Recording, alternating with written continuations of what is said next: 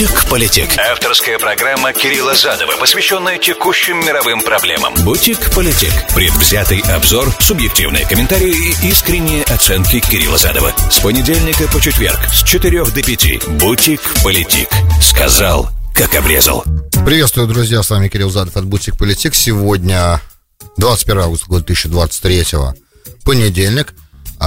Сразу скажу, что эта неделя как бы для Politic перед отпуском последняя, а потом 2 недели программы этой не будет в эфире, поэтому постараемся как можно больше дать информации в течение 4 программ, даст Бог, которые удастся на этой неделе сделать, и потом немножко отдохнем, насколько это возможно, конечно же, от нашего информационного поля, по крайней мере, от моего. Это иногда надо делать, потому что голова перестает воспринимать. Начнем мы сегодня с решения администрации разрешить поставки в Украину F-16. Да, поговорим об этом, какие сроки, сколько пилотов готово приступить к тренировкам и насколько это повлияет, на что это может повлиять. Да, поговорим об этом, потом перейдем к БРИКСу, который пытается расширяться, ну, по крайней мере, и заявки уже от новых членов есть, эти члены серьезные члены, вот, потенциальные, но и не все как бы согласны с расширением БРИКС внутри самой структуры, учитывая, что саммит вот начинается, я так понимаю, завтра, первый персональный саммит после пандемии. Есть о чем поговорить тоже немного. И закончим, я думаю, сегодня израильской темой. Волна террора прокатилась, продолжается, и поговорим об этом тоже. О заявлении посла в ООН, американского посла в Организацию Объединенных Наций. Некоторые сравнения, которые были приведены, надо будет это тоже каким-то образом откомментировать, сдерживая эмоции. Я постараюсь это сделать нейтрально, но не уверен, поэтому заранее приношу свои извинения, если вдруг какой-то жесткий язык будет проскакивать, но все равно он будет в пределах дипломатических приличий. Вот, в нормативной лексике я имею в виду, хотя, конечно же, там есть желание перейти в ненормативную. А вот такой план на сегодня. Вы можете мне писать, для тех, кто в прямом эфире меня слушает, как обычно, 347-460-0877, смс-портал прямого эфира. Пожалуйста, не так много пишет людей в прямой эфир, многие, видимо, за рулем. Это правильно, за рулем не надо писать. Это первый момент. Для тех, кто в Ютубе, подписывайтесь на канал, очень просто этот канал найти. Кому удобнее YouTube, там на следующей программе выходит всякая программа Politic, на следующий влог выкладывается в YouTube благодаря нашей технической службе поддержки. Вот, большое спасибо инженерам всем, которые в этом участвуют в процессе. Наберите Кирилл Задов в YouTube Search, увидите мой канал, подпишитесь на него, там легко комментировать можно, и я вступаю там в интеракцию очень часто с людьми. Опять же, вижу ваши вопросы, они важны, и комментарии, там дискуссионный клуб у нас, опять же, все в парламентской, в нормативных рамках. Politic. Сказал, как обрезал. Было в пятницу сообщено ртом Джека Салливана, помощника по безопасности, и многие считают, не только я, оказывается, многие говорят, что он самый крутой в этой администрации человек, и иногда даже более влиятельный, чем даже страшно сказать кто. Вот. Но допустим, Конституция правильно действует, все как положено, как обычно, президент все-таки имеет основные полномочия, а все остальные как бы находятся в его подчинении. В любом случае, ухо президента ему принадлежит, как я понимаю, безраздельно. В общем и целом, новость стала известна в пятницу, но деталями она обросла за выходные. Наша администрация дала клиренс, дала зеленый свет на поставки истребителей F-16 в Украину. Значит, это будет делать Голландия. Голландские F-16 будут поставлены. И, как сразу сказал Салливан, если не ошибаюсь, в пятницу на пресс-конференции, что, в принципе, на нынешнее контрнаступление никак не повлияет. Сейчас объясню, почему не повлияет. Но не повлияет, потому что и идея как бы не была, чтобы вот этот конкретный раунд противостояния как-то был изменен поставками F-16, а идея была создать такое долгосрочное возможности украинским вооруженным силам с появлением F-16. Непонятно, сколько их будет поставлено пока, кстати, но они должны, во-первых, увеличить возможности в идее, да, они должны увеличить возможности украинских вооруженных сил поражать российские цели на территорию, которая оккупирована, да, то есть на та территория, которую Россия и Украина захватила с 24 февраля 2022 года, вот в этих местах она должна, F-16 должны помочь сильно, опять же, помогать там перехватывать ракеты некоторые российские, то есть улучшить возможности противоракетной обороны украинской тоже.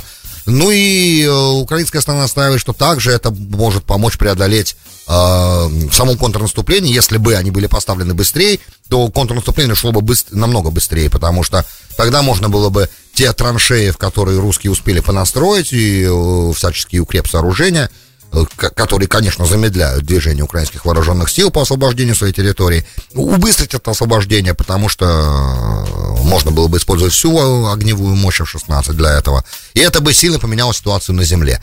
Это так звучит с украинской стороны, американская сторона на это не комментирует. Но, кстати, Салливан, когда говорил о непосредственно ходе контрнаступления, призвал прессу и вообще экспертное сообщество никак не переоценивать информацию, которая есть сегодня, потому что ход контрнаступления, как он сказал, почти дословно, может в любой момент поменяться, картина может немедленно поменяться, очень быстро это может произойти.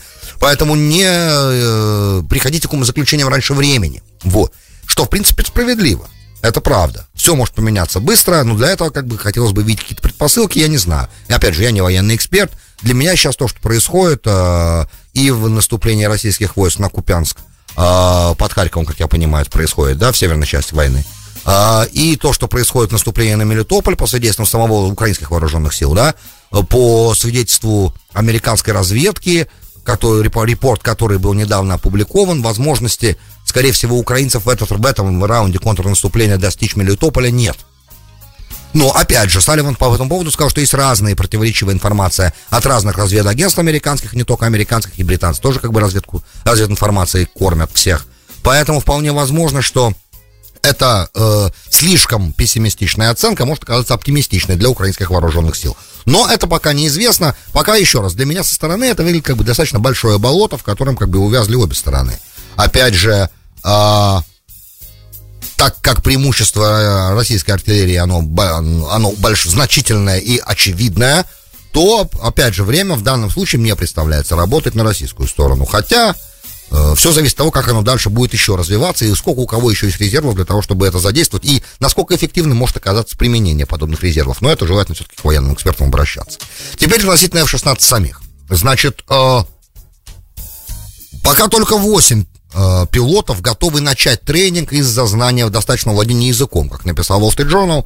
Это удивительно. Ну, видимо, все-таки нужна какая-то непростая, надо не просто говорить по-английски, а для того, чтобы учиться управлению F-16, который совсем сильно отличается, как мы понимаем, от самолетов советской эры и постсоветской эры, российских и советских. Для этого нужно достаточно иметь уровень знания английского языка профессиональный, технический. Вот, и пока только 8 пилотов по этому критерию проходят начинать тренинг. То есть, соответственно, самолет уже не может быть поставлено больше, чем пилотов, которые пройдут тренинг, правильно? Поэтому, по логике вещей. Соответственно, как только начнется процесс подготовки, то уже разговор о том, что уже тренируют, были давно. Как выяснилось, нет. Вот, и вот теперь формально можно как бы начинать, потому что американская администрация расчистила путь поставок. Да, голландцы очень рады этому моменту, что вот теперь они могут наконец-то поставить F-16 свои в Украину. Непонятно, как что останется с ними, но это как бы, опять же, такой вопрос. Голландия не чувствует себя сегодня под военной угрозой какой-либо, как я понимаю. Она все-таки внутри натовского альянса давно и не граничит с Россией никак. Находится в той части как бы северных вод, к которым еще надо долго-долго плыть. То есть Голландия чувствует себя в безопасности для того, чтобы свои F-16 передавать. Это в итоге все, что вышесказанное, говорит о том, что, скорее всего, и американская администрация примерно точно такую же информацию передает, что, скорее всего, первые F-16 появятся не раньше середины 2024 года, а по более трезвым оценкам, сейчас 23-й, напомню, а по более трезвым оценкам в середине второй половины 24-го, то есть октябрь 24 года, давайте скажем так, да, поможет, ведь что будет к октябрю 24 года, мы даже не можем себе представить, учитывая, что к этому моменту все логические, то есть как бы это все будет продолжаться так же, как есть, хотя, опять же, я не стал уже вас сегодня грузить и не буду грузить сегодня большим анализом, который я тоже тут недавно прочитал относительно того, почему эта война может продолжаться еще много-много лет, да, и там есть много факторов, почему, потому что стороны на самом деле не очень гибкие в разговоре, потому что цели не совсем понятны в разговоре, которые заявлялись, правда, у России они достаточно гибкие, эти цели, и меняются с течением времени. Да, у Украины немножко другая ситуация, но стороны пока выглядят как не заинтересованные в диалоге между собой, опять же, по миллиону причин, и все эти причины, почему война может продолжаться бесконечно, не бесконечно, а какое-то количество лет, а не месяцев еще, да, допустим, они правда есть. Но я остаюсь при своем мнении, что эта война закончится, как только в Белом доме будет поднята телефонная трубка. По крайней мере, прекращение огня наступит в этот момент. Так я вижу это. И сложно меня в этом как бы свернуть с этой позиции. Ну, пока, к сожалению моему, наша администрация не проявляет желания начать такой диалог, соответственно, пока война продолжается. Как только она изъявит желание начать диалог настоящий, да, по существу, то тогда вопросы многие можно будет решить. Опять же, исходя из той парадигмы, в которой Украина является американским клиентом, да, вот, и Россию это не устраивает. То есть, вот исходя из этой парадигмы, все зависит тогда от доброй воли Вашингтона, ну или от заинтересованности Вашингтона в прекращении военного конфликта. Когда она наступит? То, что я все время говорю, начиная с сентября возникнет, мне так кажется, реальная заинтересованность у этой администрации как-то, если не будет никаких успехов, конечно, на земле, и никакой еще эскалации дополнительной, особо острой, я уже много раз говорил, эскалационный потенциал огромный. Если не будет подобные вещи, то у администрации должен уже к середине сентября, по идее, по моим оценкам, да, возникнуть желание начать какой-то диалог, если он уже не идет, просто мы о нем не знаем, что тоже возможно, потому как есть для этого разные способы такой диалог вести. Опять же, послы присутствуют, американские в Москве, российские здесь, и вполне возможно, что такие вещи могут через послов, наверное, решаться тоже, по идее. Но в какой-то телефон, какую-то коммуникацию же мы должны увидеть, там хотя бы помощники по безопасности должны между собой поговорить, да, там Патрушев и Салливан должны поговорить хотя бы как-то, ну, например, да, это было бы знаком первого трака дипломатии о том, что какие-то усилия делаются для того, чтобы войну, по крайней мере, приостановить. Этого пока не происходит, поэтому пока все вольны писать все, что не считают нужным, рассказывать о том, сколько еще лет этот конфликт может продлиться. Опять же, время, на мой взгляд, несмотря на все моменты, которые есть, и на кажущуюся нестабильность, допустим, да, для Кремля возникшие определенные проблемы, связанные имиджевые, например, с мятежом Пригожина, например, да, то есть и с определенными экономическими вопросами, которые сейчас встают перед Российской Федерацией, ее финансовой системой, например, да, то есть все, что мы раньше говорили, как бы это все понятно, тем не менее, мне представляется, что ресурсов у России, конечно, намного больше, чем у Украины, и у России это свои ресурсы, у Украины это ресурсы, как бы, которые им дают. И так как она в этом плане зависит от того, что им дают, то, соответственно, нет определенной даже самостоятельности для того, чтобы какие-то стратегические решения принимать. Ну, с одной стороны. С другой стороны, в публичном пространстве все говорят, что все зависит только от Украины, на каких условиях разговаривать, и как разговаривать, и с кем разговаривать. И никто как бы ничего не навязывает. Ну, не знаю, никто ничего не навязывает, но контрнаступление, как мы видим, началось именно по настоянию западных сил, потому как постоянно из украинской администрации шла информация, что Украина к контрнаступлению еще не готова. Пока не готова, еще не готова. Вот сколько уже, 3 месяца, 2,5 месяца идет контрнаступление. Оно было начато, опять же, как мы понимаем, по настоянию американской администрации. Скорее всего, опять же, это, конечно, спекуляция, но выглядело это так. Вот. Потому что нужно, как бы, ну, лето — это то время, когда должны решаться вопросы. В общем, пока, да, дальше теперь, значит, когда, что, к чему я этот разговор затеял, да, к тому, что если только через год, даже чуть больше, F-16 будут поставлены, это будет уже совсем другой мир, совсем другая Европа, скорее всего, и не совсем понятно, насколько через год, даже чуть больше, чем год, там 14 месяцев, до октября 24-го, за месяц до избирательной кампании, то есть до голосования в Америке, даже меньше, может быть, за пару недель, это уже совсем другой мир. И в механизме принятия решений будут учитываться множество еще разных факторов. Поэтому сегодня, на мой взгляд, продолжение разговора про F-16, на мой взгляд, немножко преждевременное. То есть то, что минимум мы сказали, а дальше посмотрим. Если вдруг это будет ускорено, и F-16 будет поставлен через полгода, и также будут научены пилоты украинские, тогда может это реально оказать какое-то влияние на тактику, как бы, да, на тактические всякие штуки, а может даже на стратегические какие-то вопросы. Придется посмотреть, немножко подождать. То есть, на мой взгляд, поставки F-16 немножко переоценены на сегодняшний день, по крайней мере.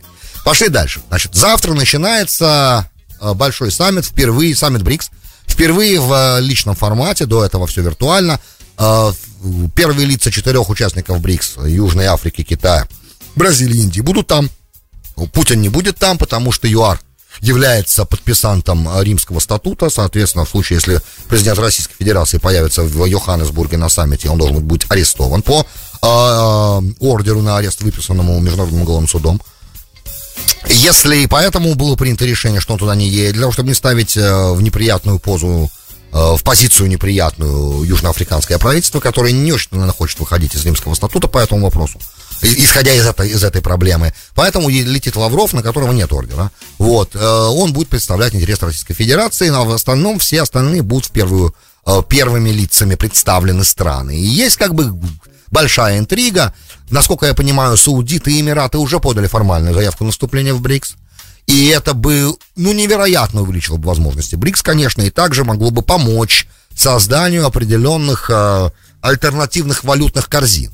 Точнее, как бы это правильно, не то, что прям совсем как бы избавиться от доллара в расчетах между странами БРИКС, но увеличить взаиморасчеты в валютах стран, которые в этом заинтересованы. Правда, напомню, что американцы для того, чтобы там у Салливана было много как бы определенных запросов саудитам для того, чтобы поставить саудитам все, что нужно поставить, и в том числе помогать ядерную энергетику выстраивать. Вот, и это как часть нормализации с Израилем, я об этом рассказывал в этом процессе. В том числе там был момент относительно того, чтобы Саудовская Аравия продолжала продавать нефть только за доллары. Вот это важный был момент, достаточно здравый с американской точки зрения, чтобы не подрывать вес американской валюты. Вот, и если какие-то продвижения на саммите БРИКС будут по поводу валютных всяческих операций таких, да, для того, чтобы уводить большую часть нефтяного рынка от долларового, как бы, от торговли в долларах, то это, да, конечно, теоретически может ослабить доллар, но вот у саудитов есть определенные там моменты, и саудиты пока не члены БРИКС, но заявку вроде бы подали.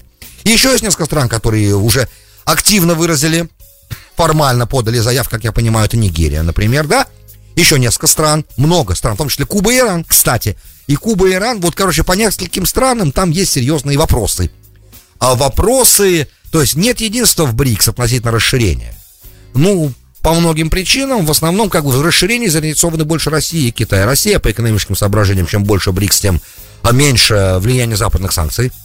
Я сейчас очень грубо это одним мазком так сказал. Там, на самом деле, очень много нюансов. Вот если говорить схематично, то вот так, это в итоге вот такая схема получается, как мне видится для России. Чем больше членов БРИКС, тем меньше как бы влияния прозападных сил. И главное, чтобы эти новые вступающие члены не были антизападными, по крайней мере, но не поддавались западному давлению, что хорошо было бы, конечно, для России, для ее торговли. Теперь для Китая цель другая. Так как Китай все-таки торгует пока со всеми еще, и достаточно активно, и с Евросоюзом, и с Америкой, огромные обороты, и в основном с торговым профицитом он это делает, то для него еще очень важно, чтобы в этом БРИКСе, да, было еще больше членов, которые не то что там зависят от Китая, но очень хотели бы развивать с ним всякую разную торговлю, разные отношения. И это беспокоит Индию, и это беспокоит Южную Африку, хотя Южная Африка как бы поддерживает на официальном уровне расширения БРИКС. Но все ожидают, так как Южная Африка самый маленький член БРИКС, что когда дело дойдет до приема голосования новых членов, она как бы выдернет ножки из воды. То есть сейчас она как бы мочит ножки осторожно, примеряется к температуре, но не очень этого хочет. Бразилия тоже, понятно, вроде бы позиция близкая к индийской. Индия не очень хочет, чтобы прокитайских членов БРИКС стало большинство. Во-первых, потому что у Индии есть определенные непростые проблемы, давайте скажем так, с Китаем, касающиеся там Кашмира, и, естественно, торговых взаимоотношений, и вообще Индия воспринимает себя как бы все-таки как силу не прокитайскую совсем в регионе, и наоборот, Америка воспринимает Индию как один из форпостов антикитайского влияния в регионе. Теперь Китай и Россия все-таки не воспринимаются, как Индия является демократией, Бразилия является демократией, Южная Африка является демократией, и Индия, опять же, тут идеология начинает вмешиваться. По крайней мере, Wall Street Journal хочет подать это как еще идеологическое определенное столкновение. Демократические члены БРИКС не очень-то хотят, чтобы количество членов БРИКС, склонных к авторитаризму, да, увеличивалось, да, в этой пропорции. И это не устраивает, то есть, как бы, да, увеличение подобного. Сейчас БРИКС, как бы, совсем демократическая структура, и каждый, как бы, требуется, так понимаю, согласия всех для того, чтобы какое-то решение проходило не большинством. Вот, то есть там внутри БРИКС как бы демократическая схема работает. А и чем больше будет стран, например, Иран и Куба, да, чем больше будет стран, в которых не либеральная демократическая система, тем как бы будет неуютнее себя в таком союзе чувствовать Индия, например, Бразилия и ЮАР. По крайней мере, так это подает американская пресса. Мне кажется, что здесь идеология вообще на самом деле никого не волнует, учитывая, что Индия во внешней политике не руководствуется тем, страна является либерально-демократической или нет, она руководствуется только своими военными, экономическими, стратегическими, национальными интересами, и больше ничем. Идеология здесь не играет роли, я так понимаю, во внешней политике. Я могу ошибаться, но мне так представляется. Вот, а чисто вот экономические всяческие вопросы. Ну вот Саудиты и Эмираты, конечно, на мой взгляд, для БРИКС очень лакомый кусок, а вот Иран и Куба проблематичны, потому что могут, особенно у Индии, вызвать сильные возражения, опять же, не по идеологическим соображениям, а потому что принятие в эти структуры Ирана и Кубы, хотя у Индии с Ираном нормальные отношения, опять же, так же, как у Пакистана с Ираном, по причинам, которые мы раньше обсуждали, да, как-то Индия все-таки, она же арийская страна, правда? Она же постарийская сегодня Индия. Соответственно, есть определенная этническая близость, хотя в религиозном плане все не так просто. Вот, но индийская цивилизация как бы с персами нормально общается, традиционно, нормально. Но это вызовет не то, что прям гнев Вашингтона, но более жесткую позицию, скорее всего, Вашингтона по индийским вопросам. А вот Моди тут был, и вообще отношения вроде бы сейчас опять налаживаются. Моди очень повезло, он со всеми президентами последними умудрился в очень хороших отношениях побыть уже. Да, и с Обамой, Моди был при Обаме, Моди не было при Обаме. А может быть и был. Нет, еще не было. Но в любом случае, предыдущий Сингх, по-моему, да, тот, кто был премьер-министром Индии, он с Обамой там встречался тоже. Уже Америка начала раскручивать индийскую тему очень активно. Мол, надо дружить, разные взаимные комиссии, которые раз там в полгода должны были встречаться. То есть уровень отношений вырос сразу. И Индия не очень-то хотела бы уничтожать как бы вот это вот создавшийся сейчас момент в американо-индийских отношениях тоже. А прием, допустим, Кубы и Ирана в БРИКС, он немножко бы охладил пыл Вашингтона по отношению к Индии, скорее всего. Этого тоже Индия может опасаться. Теперь вот на саммите все эти моменты должны начать проговариваться. Я не думаю совсем, то есть я очень далек от той мысли, что удастся решить все противоречия на этом саммите и прям принять каких-то новых членов, честно говоря, я в этом совсем не уверен, но то, что это будет главным как бы моментом обсуждений, скорее всего, ну, естественно, там взаимные торговые моменты. Очень много стран хотят вступить в БРИКС, потому что это даст им доступ к New Development банку, то есть к новому банку развития, который не работает как ИМФ, одно могу сказать, как Международный валютный фонд и как World Bank, то есть совсем не Бреттон-Вудская схема, вот, и уже выдал, если не ошибаюсь, на $30 миллиардов кредитов на разные проекты, что привлекательно для таких стран, как Нигерия, например. ЮАР не очень хочет принимать, допустим, новых африканских членов, потому что экономически Нигерия — это огромный пауэрхаус, да, серьезная африканская экономическая мощь. ЮАР пока такой мощью сейчас особенно не является. Вот, хотя должна была бы быть, но там есть определенные другие проблемы. Плюс, конечно, пандемия подкосила, и общий финансовый кризис, и инфляционные процессы, как везде. И вот вступление новых членов может подорвать уникальную позицию ЮАР как единственного африканского члена, а новые другие африканские члены тоже хотят. И вот это вопросы, которые должны решаться. То есть за этим саммитом, ребят, надо внимательно следить. Он как бы так или иначе пока что остров вне западного влияния, по крайней мере, прямого. Да, и вне влияния прямого западных финансовых институтов тоже, что представляет из себя, на мой взгляд, очень большой интерес. Бутик-политик. Сказал, как обрезал. Добро пожаловать в Бутик-политик, часть 2. С вами Кирилл Задов. Сегодня 21 августа, год 2023, понедельник. Мы говорим о волне террора, которая прокатилась по Израилю последние несколько недель. Есть 4 убитых израильтян за несколько недель.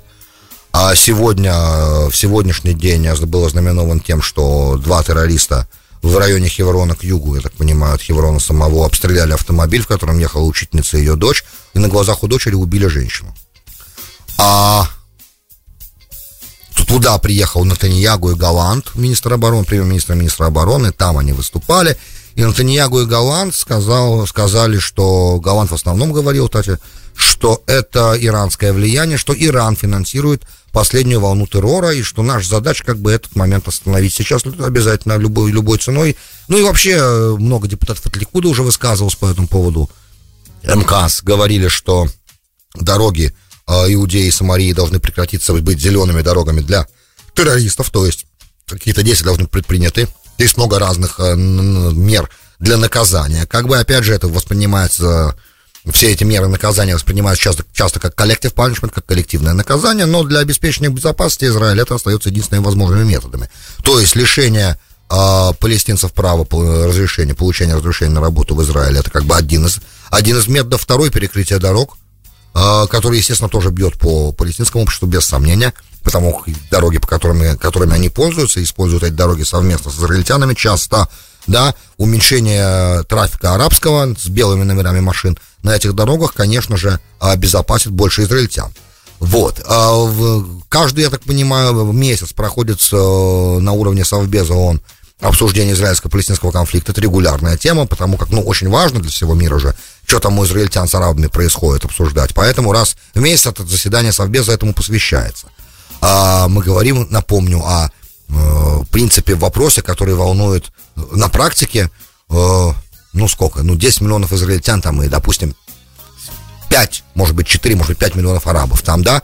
Вопрос 14-15 миллионов человек практически, и по этому поводу Организация Объединенных Наций собирается раз в месяц, чтобы это обсудить. На мой взгляд, многовато раз в месяц это делать, учитывая что в мире сейчас есть гораздо большое количество, намного более важных проблем, давайте скажем так, для мира глобально, но нет, мы понимаем, насколько важно, да, это для всех остальных, да? Что там, как там, что там у Израиля, это же очень важно, правда. В общем, выступал наш посол, даже не с трудом ее так называю, Линда Томас Гринфилд, и она, естественно, осуждая палестинский террор, при этом добавила, что его также мы, естественно, осуждаем, Соединенные Штаты, то есть фактически уравняла ситуацию в деревне Бурка, где израильский поселенец при непонятных обстоятельствах выстрелил в палестинского араба и убил его, 19-летнего пацана. Да, как говорят свидетели разные этого достаточно мутного дела, что на самом деле израильский пастух там пас овец был атакован молодежью. У него трещина в черепе от камня, который попал ему в голову, кстати. И действовал в пределах необходимой самообороны в тот момент, так как многие поселенцы вооружены, фактически все, кто может носить оружие, носит оружие, то он, как бы недолго понимая, что помощи ждать, в принципе, особо неоткуда, да, в данной ситуации, применил огнестрельное оружие для своей защиты и, естественно, убил человека, который бросал в него камень, или того, кто был рядом с ним, что вполне возможно, как они там, бросал камни там не один человек. А опять же, то есть, сам факт того, что посол США повторяет нарратив в данном случае, который не отражает чистой и однозначной картины, один из нарративов повторяет, является, на мой взгляд, умышленным актом как бы уравнивания того, что делают как бы палестинские арабы, с тем, что делает государство для обеспечения безопасности своих граждан, да, я имею в виду в данном случае боевиков арабов, да, боевиков, которые неформальная боевая группа, опять же, без всякого нарратива, и явно, что это разные вещи, когда боевик арабский стреляет из автомата по автомобилю просто, который едет, и совсем другое, когда кто-то отстреливается от атак, которые, мы же это понимаем, я думаю, здравый смысл тут должен работать. Поэтому британцы, кстати, да, британский посол говорил когда об этом, о том, что, да, он как бы против любого поселенческого насилия, таких случаев задокументировано, по-моему, больше 590 за последние десятилетия, но при этом, естественно, он никак не уравнивал то, что делают поселенцы, с тем, что делают как бы арабские боевики против мирных израильских жителей. Опять же, с точки зрения нарратива арабских боевиков, это мирные жители, не мирные жители, они как бы находятся, с их точки зрения, любой человек, да, любой еврей, который находится на территории Иудеи и Самарии, является оккупантом, поэтому это легитимные действия против оккупации, опять же, но этот нарратив международное сообщество не разделяет. Теперь, потому что гражданский есть гражданский, даже если для самообороны он носит оружие при себе. В общем и целом критика была в адрес администрации израильской, да, израильского правительства, что они не так много внимания уделяют борьбе с террором. И вот поэтому Итамар Бен-Гвир, министр безопасности внутренней, он потребовал, чтобы встреча Кабинета по безопасности, которая была запланирована на 10 сентября, была перенесена на более ранний срок. Я так понимаю, что на этой встрече Кабинета по безопасности узкого, да, будут решаться вопросы о том, как реагировать в этой ситуации. Но, опять же, Иран, за всем этим стоит Иран, сказал Йоав Галант, Нетаньяху это тоже подтвердил, сказал, за этим обострением стоит Иран, и мы должны восстановить сдерживание. Ну, под восстановлением сдерживания я вижу сразу еще одну большую военную операцию. Значит, не хватило операции по уничтожению руководства исламского джихада. Надо повторять и продолжать. И как бы надо, видимо, постоянно их этим заботить. А это, значит, постоянная, перманентная, активная военная кампания. Как мы понимаем, она будет просто по-другому называться, да, операция, специальная операция, как угодно. Но это будет постоянная, продолжающаяся в Иудее и Самарии военная кампания. Я так понимаю, что предыдущая оказалась явно недостаточно, чтобы создать сдерживание. Хотя, опять же, израильская пресса говорила, что военные говорили, что они это сдерживание сделали. Не вижу пока этого сдерживания, раз теракты каждый день фактически, каждую неделю происходят. До этого вот в субботу убили 2 братьев, если не ошибаюсь, 2 израильтян убили в субботу, они, по-моему, посещали арабский